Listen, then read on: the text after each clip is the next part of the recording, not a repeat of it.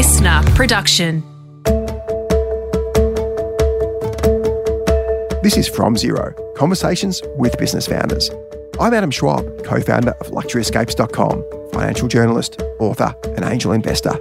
With my best mate from school, we co-founded Luxury Escapes, and the business has grown to turn over almost $1 billion annually.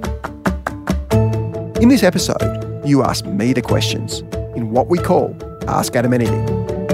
If you're a budding entrepreneur, established founder, or business professional and want to ask us a question, please send a voice recording to info@FromZeroPodcast.com, and we'd love to get you on the show. Now, on to our first question. Hey Adam, this is Kate from Caulfield. I was wondering what the first thing you would do if you became the Premier of Victoria. That's one of my favourite questions of all time, Adam. I'll just say that now. Thanks, Kate. Well, Ed has given it the big thumbs up. Best question ever. So thanks, Kate. Obviously, hopefully a long-time listener to the show as well. So that's a really good question. And I don't listen to these questions before the show often, so I haven't heard this one. So it has actually thrown me a bit. And that's I guess, the goodness of that question. But I've also got some pretty big views. And I think being a Premier is actually a really hard job because you don't have a control over a lot of stuff. But if you look at, I think, probably the biggest problem facing Australia now is that almost every politician is really creating policies for older Australians. There's been this massive intergenerational theft or, if you're being more polite, transfer of wealth from young to old. And this is in the form of running massive deficits, borrowing a lot. So Australia historically has run deficits, but not huge deficits. But our government debt, really through COVID especially, but it happened before that, but COVID really accelerated it with $300 billion in federal and state spending. And we can talk about whether it was right or wrong on a different episode. But regardless, there was a lot of spending that happened. And that spending has been really debt funded. So it wasn't funded through people paying more tax. It was funded through acquiring more debt. So we had to pay interest on that debt. And that debt's not going to be paid by people over 60 because, rightly or wrongly, they'll be dead by the time this debt gets called in. It's going to be paid by people who are under 30, really. So it's being paid through higher taxes down the track. Or through other ways, through inflation, through government printing money to pay off the debts, and that just makes everyone poorer. So we've seen just these generations of money transferred, and the most obvious place is in property. So we've seen a lot of people get rich through property, and property's had this incredible boom. So it boomed from 1997. Property has increased non-stop to 2008, had a little dip in 2008, but then the RBA just kept decreasing interest rates. So whilst the US actually increased rates after that period, the RBA from 2008-09 dropped rates consistently. So even when the economy was good in sort of 2015-16, the RBA was dropped foolishly, in my opinion, and I said at the time, dropping rates. Everybody thinks, low rates are great. Well, low rates are great if you own property. If you don't own property, lower rates disaster. And I know a lot of people listening to the show are a bit younger. So if you don't own a property, and all interest rates do is interest rates cause a direct impact of increasing the price of property. So as rates drop, property price increases. So that was one issue. That's one part of the theft. The other part of the theft was almost every government policy was really aimed at making rich people richer and people who don't have money poorer, essentially. So to his great credit, and it was a real shame, but Bill Shorten was one of the few politicians, and this is federal, not state level. I know the question was a state question, but Bill Shorten went to the election in 2019 with a policy of we'll fix some superannuation issues. So basically, if you're older than 70 and getting superannuation and you own shares, these shares pay dividends. If your share pays a dividend as an imputation credit on that dividend, the government actually pays you cash. It's actually quite absurd. And that cash is being paid by young people to old people. It's a direct transfer. So the whole superannuation tax system, that's the most egregious, but super is effectively a tax-free place to put your money. So you've got older people who are often worth millions of dollars who can invest in property and shares and all sorts of things and are paying no tax. If you're 30-year-old earning $60,000 a year, you're paying 30% tax. So it's this great unfair tax system. And that extends down to state level where there's a little bit of tax on property, but there's really not that much. So you pay what's called property tax, which is sort of 1%, and you pay a bit of stamp duty when you buy and sell your house. But in general, property owners don't pay much tax. So how I'd change the tax system, and it's in a way controversial, is I'd change a few things. One thing I'd change, I'd create inheritance taxes, so a wealth tax. So if someone dies with $100 million, the person shouldn't inherit $100 million without paying some tax. I'm not saying you should pay half of that in tax, but you should pay some of that in tax, because ultimately the government has spending commitments, and how we fund that spending commitments comes from citizens. So you can either charge people for earning income, so you pay income tax, or you pay other forms of tax. So inheritance tax is a great form of tax. And another form of tax that I imply, and this is a state level tax, is really a property tax. So at the moment, there's a small tax you'd pay if your property is empty. I'd charge a significant tax if your property is empty. So you may have seen, Ed, rents are pretty high these days. So rents have skyrocketed. Why are rents so high? It's because 17% of properties in Melbourne, for example, are empty. So why? So people buy a property, they leave it empty, they sell it for a capital gain. Capital gains tax is discounted, so you pay half the rate of tax if you're paying capital gains. So you've got these wealthy landowners who own 2, 3, 4, 5, 10, 100 properties. They pay half the rate of tax, and they can leave these properties vacant and pay a small amount of tax. As a result of that, the yield people get on other properties goes up because there's less stock. So renters have less to choose from. If there's only one property to rent and 4 people trying to rent that property, the rental price goes up.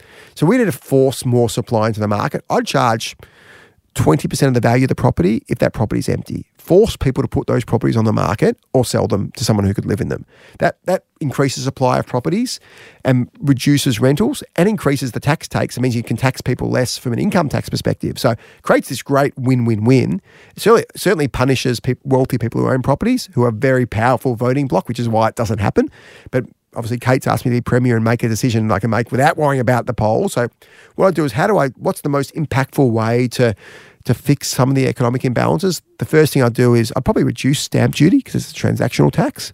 I'd significantly increase property tax and then massively increase the tax if your property is empty. So if your property is not empty, I'd charge you 3-4% of the property value a year in tax. If your property is empty, I'd charge sort of 20% plus. Force that property into the market or force that property to be sold because it's just this great inequity.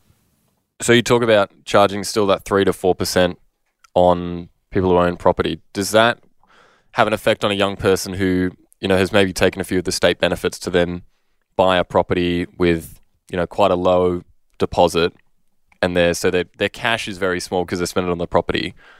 What happens when they're not able to pay that 3 to 4%? So that's a great point. I think there's a couple, and clearly I haven't thought this policy through that you would with the rigor you would if you're doing it. So I think there's a couple of exemptions you make. One is you'd charge less for your own principal residence, and you probably have a threshold. So the lower the value of the property, the less it will be. So if it's a property under $1 million, maybe it's 0, or it's under 500K, 0, 500K to $1 million, 1%. Whatever, it will be a small amount, and perhaps you could even capitalise that, and you'd pay it when you sell the property or something like that. Clearly, for investment properties, if you own one investment property, it should be high. It should be a scaled tax based on effectively how rich you are, how many investment properties you have. So if you've got investment property and renting property out, you're making rental income anyway. So that can come out of the rental income. So that's actually quite easy to pay. So again, for a rental property, it could be 5%. For an unrented rental property, it could be 20%. That will clearly have the other immediate effect of reducing the property prices pretty quickly. And property prices are clearly too high, which is, again, a tax on young people. So property prices drop 50%.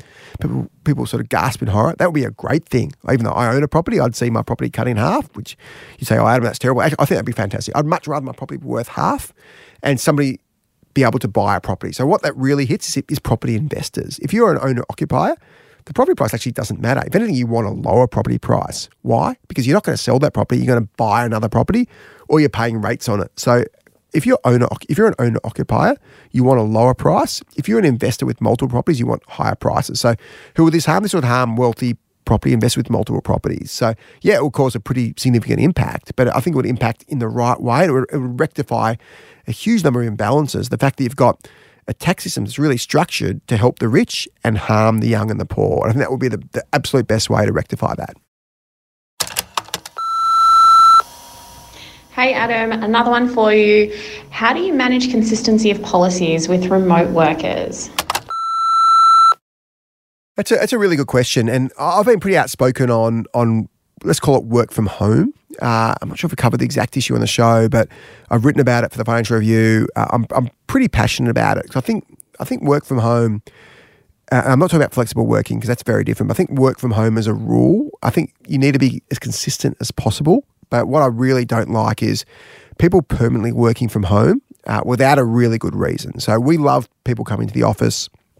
I'm in the office every day. I'm lucky enough that my wife is able to look after the kids a lot. She also does work, but she doesn't work full time. So granted, I'm in a really fortunate situation, but I think the key exception is if you've got dependents, kids or whatnot, and you have to work from more flexibly, then absolutely flexibility is really important. If you've got special needs yourself, it's really important that you look at the individual circumstance. I think when we create policies at our business from around flexibilities, we really look at the personal circumstance, but try and create policies that are really fair. So if you've got a child with special needs, then absolutely it's really important you spend a lot of time with the child and help them and can't come to the office as much. That's very different to being a 25-year-old tech bro who lives in the next suburb and can come in every day but chooses not to. So I think really to look at, is the individual circumstance really justifying flexibility? And so it's a combination of creating really fair policies that are consistently applied. So certainly kids are a big one. Special needs are a big one. If you're not fully able, that's a really big one. And you need to be as caring and considerate as possible. And we want to be as broad churched employer as we can. So there are some incredible people who may have reasons they can't come in, and we absolutely need to work within those reasons. But let's take away those sort of cases where there are really legitimate reasons. They fall within a policy. So our policy now is we are sort of 4 days in the office, 1 day out of the office. The 1 day can't be Monday or Friday. And we are likely soon to be moving 5 days in the office. And we've been very upfront with that. We've sort of conditioned our team over the year to be like that.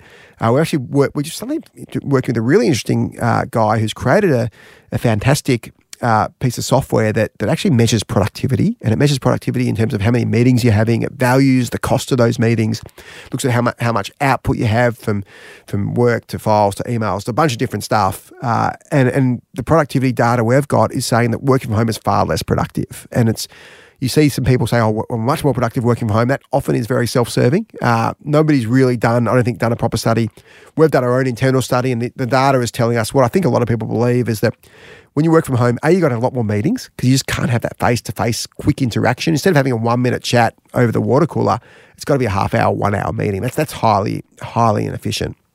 Problem one. Problem two is you just don't get that shared learning, shared experience. Forgetting the fact it's a lot less fun. Even if you take that out and there's mental health issues and loneliness issues and all that sort of stuff. I'm not even considering that for now, which are horrific issues with work from home. Just in terms of productivity, we just don't think it's works from home. We've now got data to support that view. That's not even the fact that people tend to sort of start later and finish earlier. Leaving all that aside, you just are less productive at home. And the people who advocate at home are generally a bit more mature, often the sort of 35, 40-year-olds who have had their learning time. They want to work from home because it's easier, and that they'd rather get out of helping other people, helping younger people. So sometimes an independent contractor can be really effective working from home, but then you lose that learning that the younger team members have. So again, it's terrible for younger team members. I know a lot of young people listening to the show do like to work from home. I think it's terrible for young people not to come in, to not be able to learn, to not be in front of your boss and be able to get that promotion because unfortunately, and rightly or wrongly, promotions are often a function of proximity. If you're in front of your boss every day, you're the one that gets noticed. And maybe it shouldn't be that way, but unfortunately it is. So the question was, isn't work from home good or bad? I think everybody knows my views on that. It's how you apply your policies. And I think the key point is being fair and being consistent. I think you want to be able to, if Donna from marketing asks, well, why is James not working? You want to be able to say, maybe not without disclosing personal circumstance, but say, James has a very good reason. He fits within our policy. We approved under the policy, and the policy is fair and equal for everyone. We don't want one rule for James, one rule for Donna, because that's just not fair. But we want to have is consistent policies that apply across the board. If you've got a legitimate reason for needing flexibility, and I think as a business, and I think all businesses need to embrace flexibility. So if you need to leave at 3 o'clock to pick the dog up, go to the physio, get a prescription filled, help your mum do something, where I don't think we've ever said no to that. So I think you need to maintain flexibility at all times. So I think you need to have a policy of being super flexible with your team. And we were like that pre-COVID. Pre-work from home, we always embraced flexibility. If somebody wants to work 11 till 8 or 4 a.m. till 2 p.m., in general, we almost always support that if that's better for your lifestyle. That's very different to working 3 or 4 days a week from home. There are businesses now I know of a business that we work with that had 1,000 seats in the Docklands, has now gone to 100 seats. To me, that's just insanely short-sighted. It's complete failure to understand the dynamics of work, and it's looking at incredible amount of cognitive bias that you've looked at the last 2 years, you haven't looked forward. It's terrible management. Any manager does that shouldn't be managing a business. So we're taking certainly a forward-looking approach. We think within sort of a couple of years, almost everybody's back at the office. Any good business is back at the office.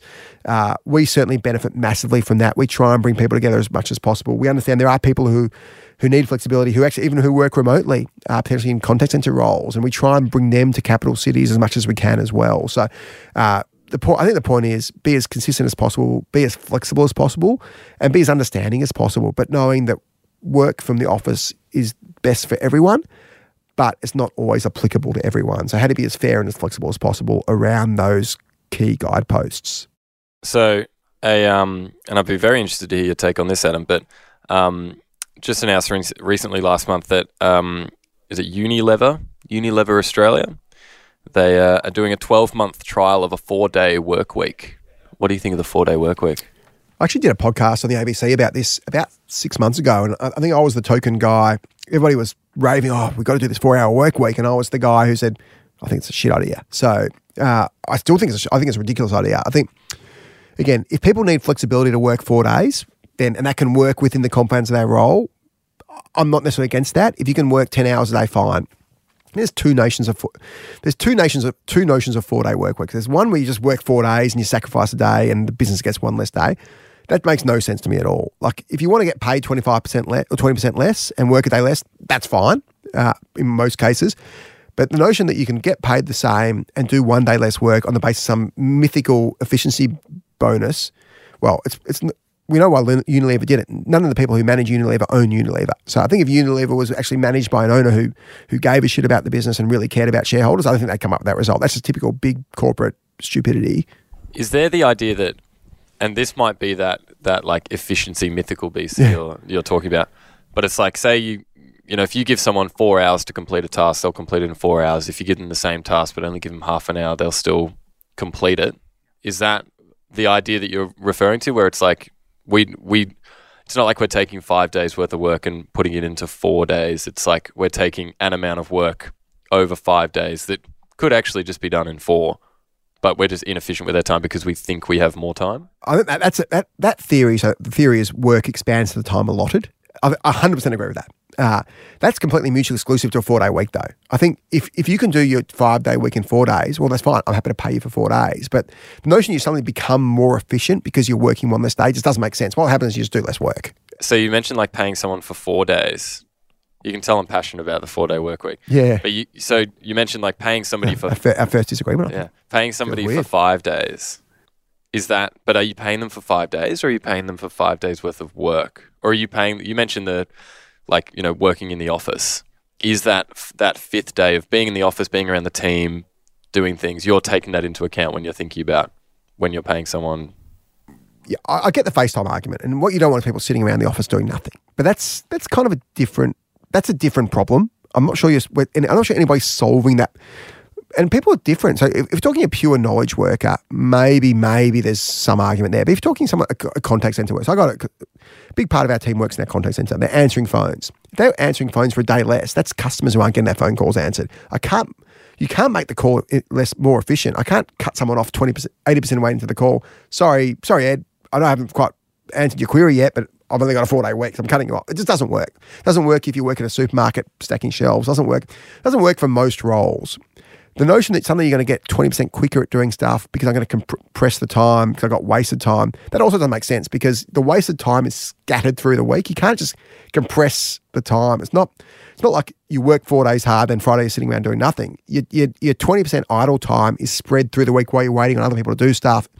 I think in practice, it just makes no sense. I think if someone wants to work 4 days and get paid 20% less, that's fine. Like I have no great issue with part-time work or less than full-time work. That's very different to what other people, this mythical 4-day week is, we can do everything we can in 5 days and 4 days. And all these people say, we were so much more productive. They just make stuff up. There's no data anywhere that suggests that 4 days is more productive than 5.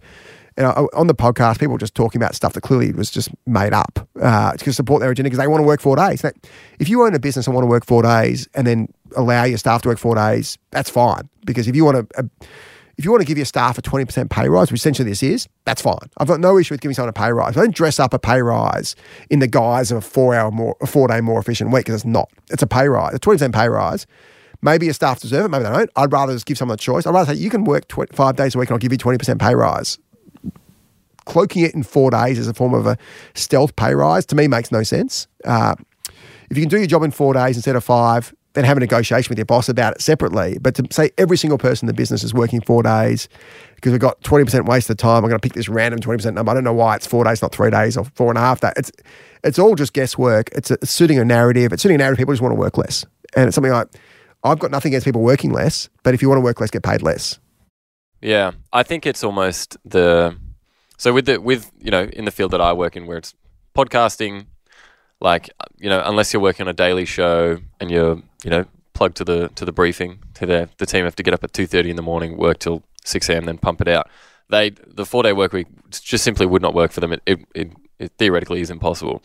But for myself, where it's working in evergreen content, there's no real time constrictions. I could theoretically get all my work done on a Monday that is non-time restrictive, and then that would be fine.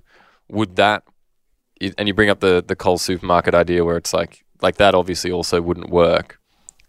Would the whole world have to go to a 4-day work week in order for it to work? Or are there circumstances where you're like, actually this could work? Or is it more just a personal thing? For luxury escapes, for example, it just wouldn't. Well, even within our business, there's much many different roles. And same as within Listener, there's different roles. I think there were probably some roles that, for example, your role, you could do part of your role from home, part of your role, and you could probably minimise those gaps between time, and maybe you could do it in 4 days. Then if I was your boss, to say, well, Ed, I'm going to pay you 4 days, do it in 4 days, or why can't you do your work quicker? So I think there's the vast majority of roles, call it 90% plus, this is inapplicable for. The 10% it might be applicable for, I think you're sort of putting a round peg in a square hole to an extent that you're effectively giving a pay rise by stealth. Maybe that person can do it, whatever. But we're talking about such a small number of applicable roles. So talking about Unilever, well, Unilever's got a bunch of people who work in distribution centres and warehouses in the lab. These guys can't work 20, or guys or girls can't work 1 day less because they're doing literally 20% less work. So it's just a tiny proportion of Unilever's head office, well-paid head office staff who want to go spend a day a week shopping and playing golf. Well, that's fine. Take a day off, but I'll pay you 20% less. That seems to be the fair trade-off, or take half a day off and whatever it is. I think the notion that you can just push around your work, unless you're in a really unusual circumstance where you have such great control over the inflow of work, and that's pretty rare. But if you've got great control over inflow and you can sort of choose when you want to do it and reduce those gaps and be super efficient, maybe. We're talking a very small number of people. It's certainly this won't ever happen in any business I'm running. There are certainly some businesses that swear by, but I would have thought the businesses that are running aren't very good businesses, aren't very well run, and time will tell. I think if you look at the work from home businesses, the businesses encouraging work from home, the Atlassians, etc., A, they've been performing badly, and B, I think they're doing it because they can't get staff. I think it's a stealth pay rise. I'm going to let people work from home because people don't want to work from the office because the office isn't good enough, or the job is too boring, or the business is ex-growth or whatnot. When we interview someone for jobs at Luxury Escapes, we're now very upfront and telling them we're going to 5 days a week pretty soon. If you don't want to work 5 days a week, that's completely fine. We understand. We know it's not for you, but we are a work from office business.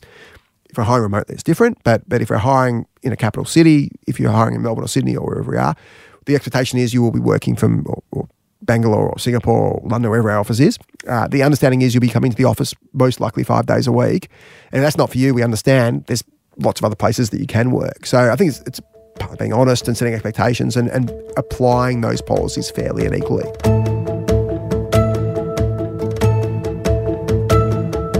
And that's it for this edition of Ask Adam Anything. Thanks so much for your questions. If you'd like to submit a question, please send a voice recording to info@fromzeropodcast.com. If you're a founder, young professional, or just someone interested in the world of business, please get in touch. We'd love to hear from you. Our producer is Ed Gooden. Our audio producer is Darcy Thompson. And this has been From Zero Podcast with me, Adam Schwab.